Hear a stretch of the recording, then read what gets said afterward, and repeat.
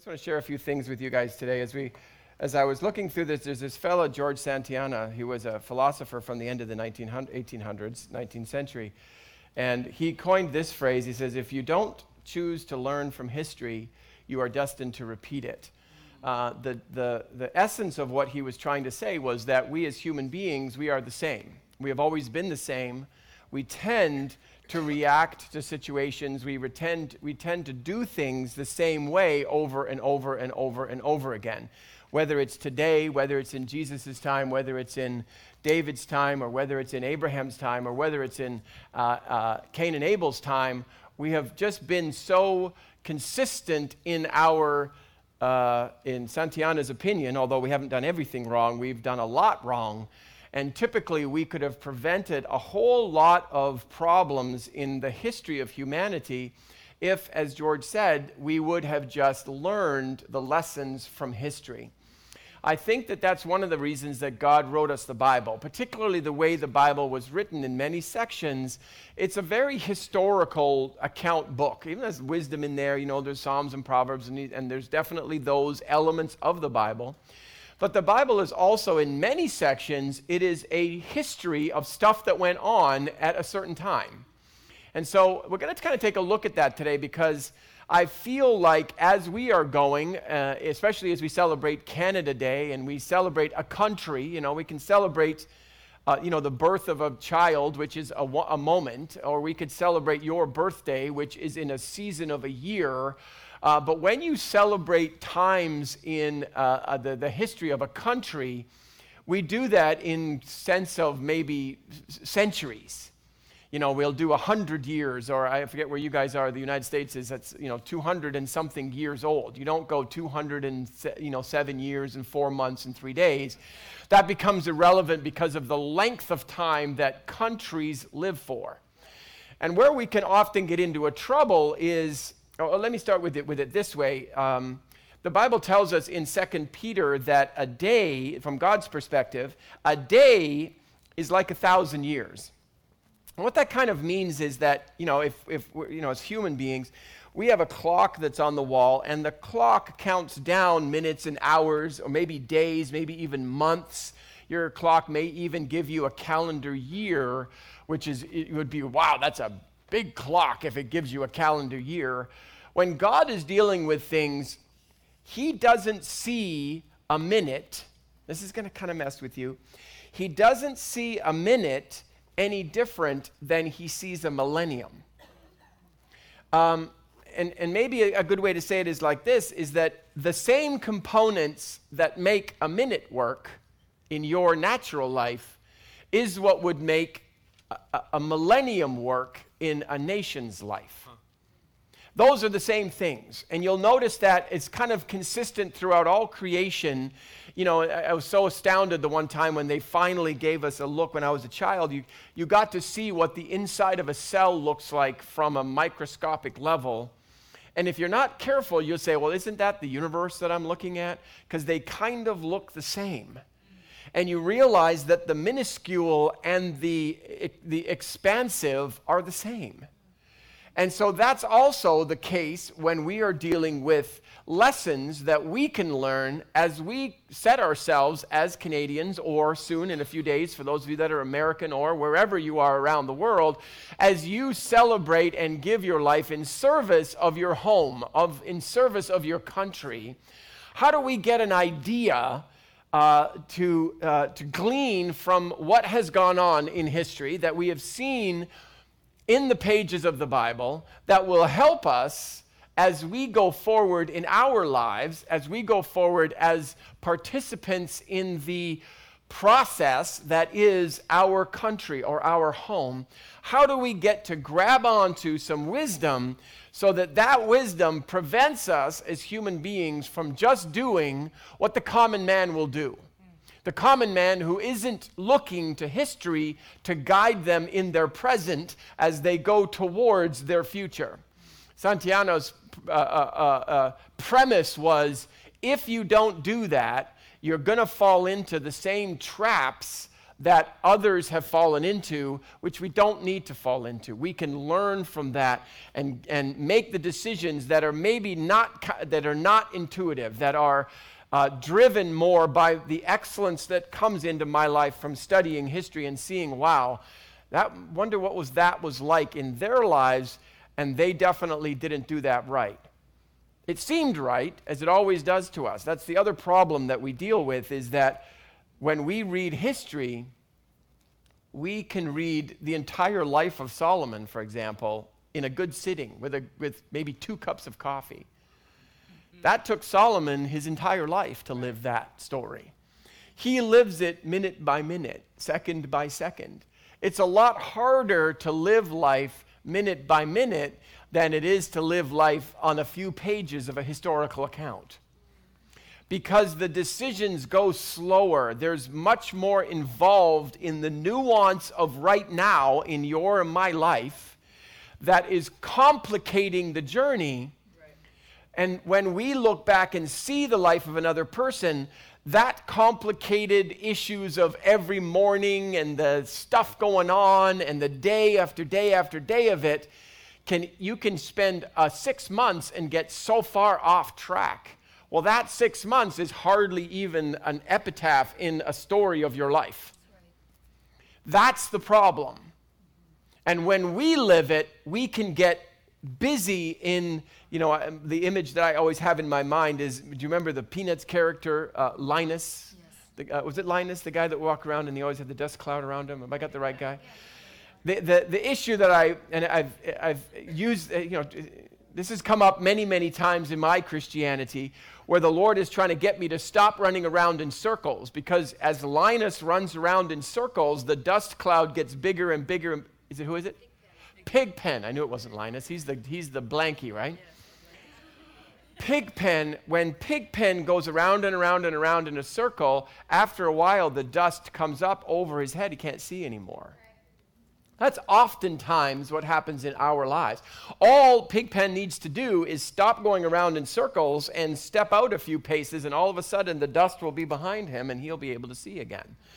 That's kind of what we're going to chat a little bit about today. And so when we're looking at it, we remember that that the same components that make your day work are the components that make a century work in the life of a country.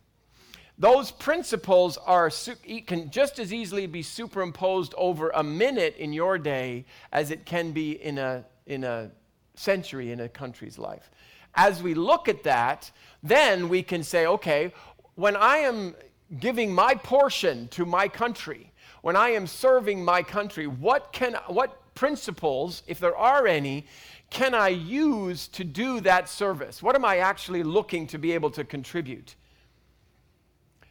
Remembering that as we serve, the minute, the hour, the day, the year, maybe the decade, that amount of time, common people can really get very focused on my life. I got to make this day work. I got to make this week work. I got to make this month work. I got to make this year work, maybe. Maybe you're way out there and you're going, I got to make this decade work. And so the pressures of the shorter time frames get us to be really intensely distracted, if you will, or there's a lot of gravity in those shorter time frames. How many of you have noticed that when your day gets busy, you're going to have short-term emergency projects and long-term really wise and smart projects, and you spend your whole day looking after the ones that you won't even remember you looked after when you get to next week? You're so distracted by the short-term emergency issues. That's how it is for our lives. Our lives can be very distracted by the short-term things that it's a good idea to spend a little bit of time, like today, where we would look at it and say, okay, let me give my focus to serving my country, and if I'm serving my country, that's going to be a long-term project. There's not really a lot that you or I are going to do individually in the next 10 minutes that are going to transform the life of a country that's going to live for millennium. So when we look at that, we say, okay, I am trying to use my short-term life to serve a person, let's say our country is a person, to serve a person that is going to live for 5,000 years, God willing. And remembering there is a real disconnect in those time frames, but those time frames act and are affected by exactly the same principles. Is that making sense? Let me just go forward and maybe it'll make a little bit of sense. We can take a look in the scriptures. Now, I'm not going to go to specific scriptures because there'd be a billion of them today. But if you're interested in this historical season of 1 Samuel, 2 Samuel, 1 Kings, 2 Kings, 1 Chronicles, 2 Chronicles, those books, and they very much overlap on details and all of those kind of things, those books are kind of the story of this King Saul, then King David, and then King Solomon, and then Solomon's, the king's, the issues, whatever, that took over after Solomon. And so if you're interested in this learn from history thing, I'm going to very much suggest that you put that on your reading list for this year and go through at least that you would hear the story of how things transacted between what we're going to talk about today as the generations. In the sense that each of us are living in a generation, and that generation is going to affect the next generation. As opposed to, let's say, I'm going to live for the minute or the hour or the day or the week or the year or even the decade. Now I'm going to think about, how do I live generationally? Because generationally is getting a little bit closer to the centuryness that countries live by. Does that make some sense to you? And that'll kind of help us to bridge the gap between my little life and the country's big life. To look at myself from a generational perspective. And when we look at now the story, which I'm just going to drop into a whole bunch of sections here, because we're going to notice, first of all, when David lived, as we're going to start with David, and start with Saul, we'll do that another time. We start with David, King David. When King David was living, his life was very much about confusion and war and negotiating and all of these kind of problems. King David was always at war somewhere for his entire life as king. What David was trying to do as he was at war or at negotiations because of a war or at negotiations to prevent a war. He was in one of those situations all the time, multiple situations even at the same time. Because what he was trying to do, he was trying to take the nation of Israel. Now remember where the nation of Israel had come from. Now Moses, Joshua, the promised land, and they broke up the promised land into these areas all governed or given to the different tribes of Israel. And what David was trying to do was gather all of those guys back together again so that they would kind of become the United States of Israel, was kind of his plan, under the monarchy of King David. Now, King David's life then was a mess. It was always at war. But what we notice then, as we take on to the next generation, which is Solomon, David had a bunch of sons, Amnon, who did bad things to his sister, and so the other brother, Absalom, killed Amnon, and then one of David's guys killed Absalom when Absalom tried to take over from David. How many of you are thinking, wow, that's a mess? Then Solomon, watching what's happening in David's life now, so preoccupied with the matters of state and the matters of the monarchy and the matters of war and the matters of all of these type of things. And you're noticing that his sons, 1, 2, and 3, have all kinds of problems. Even the third one then, right before David is dying, his name was Adonijah, tried to take over from the king in his old age. And it was only because of Bathsheba, Solomon's mother, who said, no, David promised the throne to Solomon. And so she got in there at the last minute. So we have Amnon, who had issues, then Absalom, who had issues with Amnon, and then had issues to try and take over the throne from his father too, aggressively. And then Adonijah, who tries again to take over, like literally, get his dad in what do you call those? A coup. But finally, we get Solomon who comes on the scene. Solomon gifted by God to take on the leadership now, the kingship of the nation of Israel. Watch what's happened, though, is that David spends all of his life in this turmoil. Solomon takes over, and what's happened? Now Solomon lives in the peace and prosperity that was given, hard-won, by his father, David. So remember the scripture says that wisdom is known by her children? That what goes on in one generation isn't actually felt very much in that generation.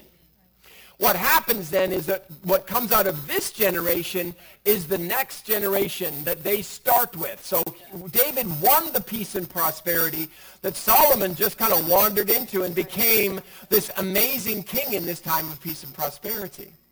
Problem is, Solomon decided that the God who his father served, that enabled his father, David, to unify the nations and build this place of peace and prosperity, making these relationships with all the kings from the north and the kings from the queen, as it were, from the south, and all of the different forces, as you know, where the promised land is sort of right in the five-way stop between all of these continents. So all of these trade routes coming through this area, with all of these beautiful relationships that David had made with all of these kings and nations all around, they prospered unbelievably from this peace and prosperity, this hub that they had created, where everything going from east to west or north to south had to some point in time go through and pay taxes in this nation of Israel.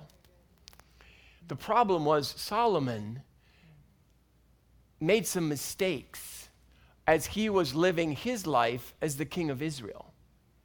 He didn't take the peace and prosperity season that David had given him and turn it into 1,000 times more in the things of God. Solomon ended up making mistakes with women, with horses, or with pride, and with money. And so he didn't make the right decisions. Instead, he got off. By the end of his life, it's not really clear whether he even served God anymore. Then you get Solomon's son, Rehoboam, who takes over Israel after Solomon dies, and the nations now split into 10 out of the 12 nations that David had unified no longer accepted Rehoboam as their king. The nation then divides to north and south, to Samaria and Israel, or it was the other way around actually, because it was Judah. Sorry, it's confusing. Anyways, no, it's easier to say north and south, and they break up into two pieces. Israel is now two nations, and for the rest of time, those two groups of people, Jeroboam starts out with Jeroboam in the south, in the north, and Rehoboam in the south, and they fight. They're back at the problem that David, only 2 generations before, had given his life in order to prevent from happening. What you have is the ability to watch how the seasons and the generations become distracted. They lose the vision because they didn't understand the price that had been paid historically to get them to where they are today. Do you know we can do the same thing? In Canada, in the United States, we are living in Solomon's time. How many of you know that our cultures are losing the way that was brought to them through godly people, through people who sought after the blessing and sought after serving God and sought after finding his ways to make decisions on matters that live in lifespans like countries do. And now what we're finding is the same thing repeating itself in our world that had happened right on. Everybody has access to read this material, but we're refusing to see that we need to be ready to make some different decisions, because there was no reunification of the nation of Israel until 1948. That was the big celebration. They had never been unified as a country before, back to the way it was in King David's day. We can also go back now to see the similar situation presenting itself in the life of Abraham. So Abraham was, as many of you know, starting in Genesis chapter 12 there, Abraham began this relationship with the Lord that produced extraordinary wealth and privilege. You know, he was a powerful, powerful man in the East. But Abraham was a nomad. God had promised him, wherever the soles of your feet tread, this land have I given you. But when Abraham lived, he never had that. He didn't own it. He was a nomad. He kind of wandered around and, went from well to well and went from this area to that area with his sheep and herds and flocks, which were so extensive that people had to keep telling him to move on because he was sucking up all the grass in the region. But when Abraham died, his son Isaac was given all of the inheritance that his father gave him. But Isaac, whose job it would have been to take hold of the promise of God to whatever degree Abraham had gotten to, and take that 1,000 times more. You see, what Isaac did, you can see it in Genesis chapter 26 there, Isaac knew how to operate in this thing called the blessing. Remember when he sowed in a time of famine, and when there was no natural reason that crop should have come up, the crop came up, not only came up, but produced 100-fold return. Now remember that fact when we talk a little bit in a moment, but clearly Isaac did not know why the blessing of God was operating in his life. Because he took his 100-fold return and he put it in the barn and he lived on it. And then his generations turned into Jacob. Remember Esau and Jacob? And then Jacob turns into Joseph and his brothers. Now remember that Joseph ends up down in Egypt. You remember the story? The pit in the palace, kind of the prison and all that. So Joseph finally gets to the place where he is just about to be promoted by Pharaoh because he's got a dream. Interestingly, that dream is about using a time of famine to produce the blessing of 100-fold or 1,000,000,000-fold, and how to now use that blessing to take over the world. That is nothing different than what was supposed to happen in Isaac's life.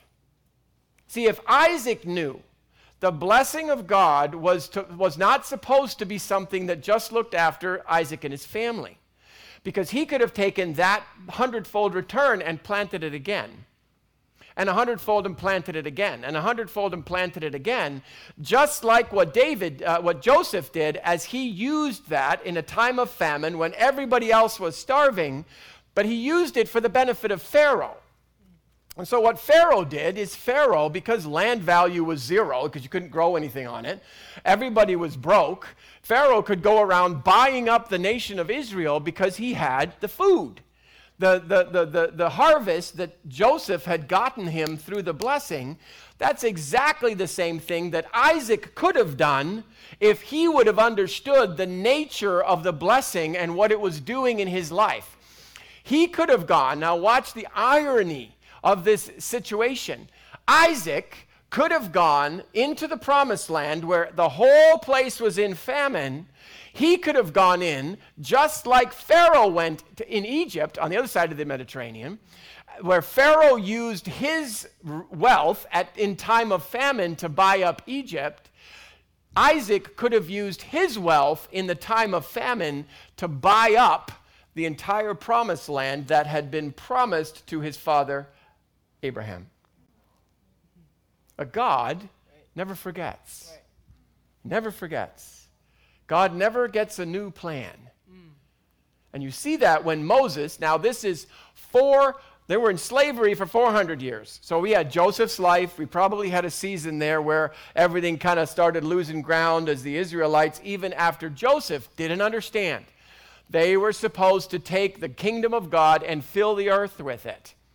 And so by the time now Moses comes on the scene, we have lived from Abraham, Isaac, Jacob, Joseph, sons and sons and sons and sons, and now the Israelite nation has been in bondage, hard bondage, under Pharaoh's whip. Moses shows up. What's God's plan? First thing he tells them, he's the deliverer. Remember the story, Charlton Heston? Right? He becomes the deliverer of the nation of Israel from under the bondage of Pharaoh. Before they leave, they go to their neighbor and demand payment for the 400 years. So when the Israelites are leaving Egypt, they're leaving Egypt with full paychecks, as if it had been Joseph's all the time. They leave and go back to the promised land, the land that Isaac should have bought. That land is now occupied by many other nations who have built houses and planted vineyards and built livestock. And they run those people out of town so fast that they can't take their livestock with them and they can't harvest their grapes. They can't pull out their tomatoes. And the Israelite nation walk into the land that had been promised to them 500 years before, and they go and take it all back with all the houses that they didn't build and the vineyards that they didn't plant and the flocks that they didn't raise. God had given them everything that he had intended, important point, that he had intended was going to go from Abraham to Isaac to Jacob as they take over at least the promised land. That would have just been Isaac's job. Then from there, Jacob could have expanded it even more. And then Joseph could have expanded it even more. And that by 2 or 3 or 4 generations, he could have transformed the entire continent, what is now the continent of Africa, the Middle East, Europe, Asia, India, all of that piece. They could have just filled. They wouldn't have known perhaps we were here until maybe they built planes or ships or something, but they could have taken over that whole area, filled it with people who were willing to serve God and use his principles in order to run their world. Can you tell how the world would have been different? All they needed to do, as Santayana said, was I need to learn from history. You see, the lesson for us, as we sit in Solomon's court, do you understand my metaphor? We're living in the land hard won by people who gave their lives in war, who gave their lives in wagons going across the nation. As the indigenous people served this land, protected this land, these people that had gone from century after century after, they are the people on whose backs we stand. Yeah. We can, like Solomon, lose our way. We can be over distracted by the horses, by the pretty girls, by the piles of money, and we can forget the principles that lead or that brought us to this place of peace and prosperity. That when we decide individually, you and I, when we decide as part of our nation that we are going to stand as banners, our lives are going to stand as banners that declare boldly, the reason you come into the land that flows with milk and honey is because God brought you here. Yeah. You don't come, there was no nation on earth, and there has never been a nation on earth that lives in extended periods of peace and prosperity without God at the helm. You go talk to the Persians, you go talk to the Greeks, you go talk to the Romans, you go talk to the Brits. All of these empires that have run for hundreds of years and are no more. They have all done so because they lost their way in the people, the individuals, the yous and the me's that were in those times when they lost their way. What you and are being called to realize, and you gotta pull the top off your brain right now. Isaac didn't realize, even though he was the richest person he knew. He was nowhere near the ceiling of the potential of his life. Let me say that again. Even though Isaac was way beyond ability, wealth, privilege, strength, armies, understandings, all of those things, way beyond the people that he was with, he still was nowhere near the potential of his own life. God had a plan to make Isaac 1,000 times more. Amen. The problem was Isaac couldn't see it. We would say right now that everything that has been invented, that will be invented, has been invented. There should be a roar of laughter in the room. We're not even close to having invented everything that's going to be invented. The powers, the organizations, the forces that are in play in the earth today, they do not have the divine right to stay there. They can be supplanted just like they supplanted the ones that came before them. All God needs is a person, a people, who are willing to say, God wants to use my life, wants me to take those things that I was given and make them 1,000 times more.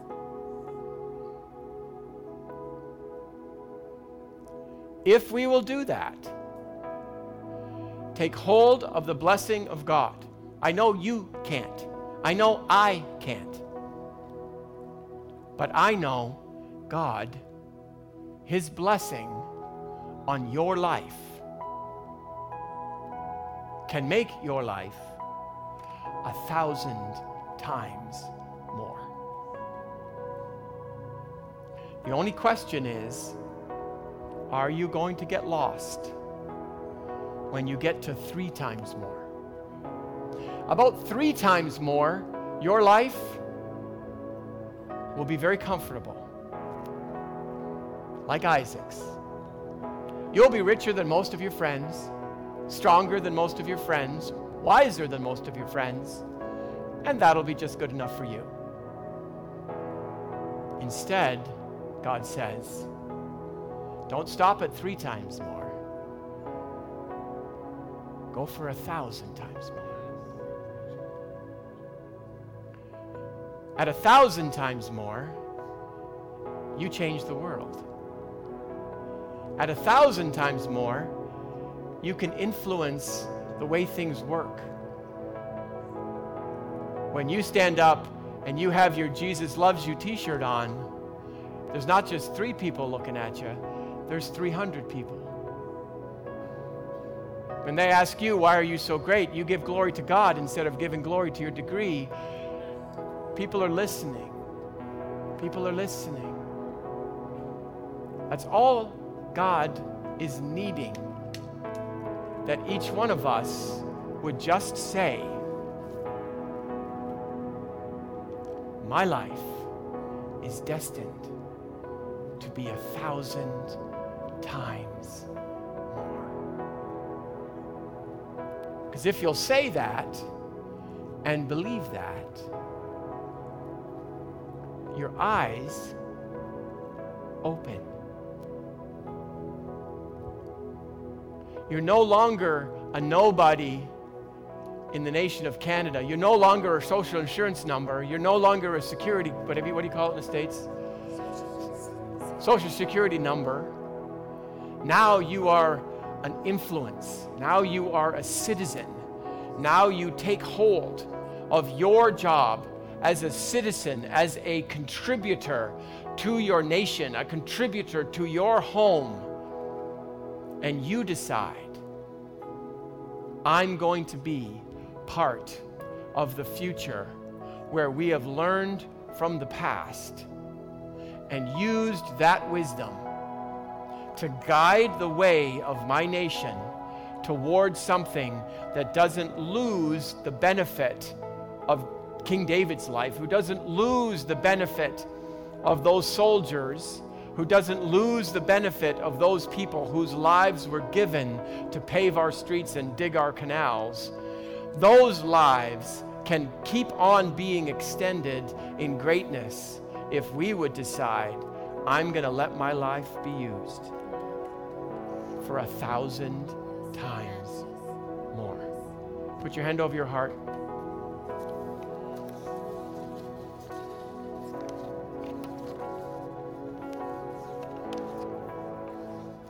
And say this with me. There is set for me 1,000 times more. Regardless of where or when I started, God has a plan for my gifts, my talents, my anointings to transform my world for the better and for His kingdom. I open my eyes to see His plan. And the people around me who will both support my plan and be supported by it for their plan. Holy Spirit, I need to see. And I need the courage to allow my life to pursue God's plan and see it come to 1,000 times more. In Jesus' name.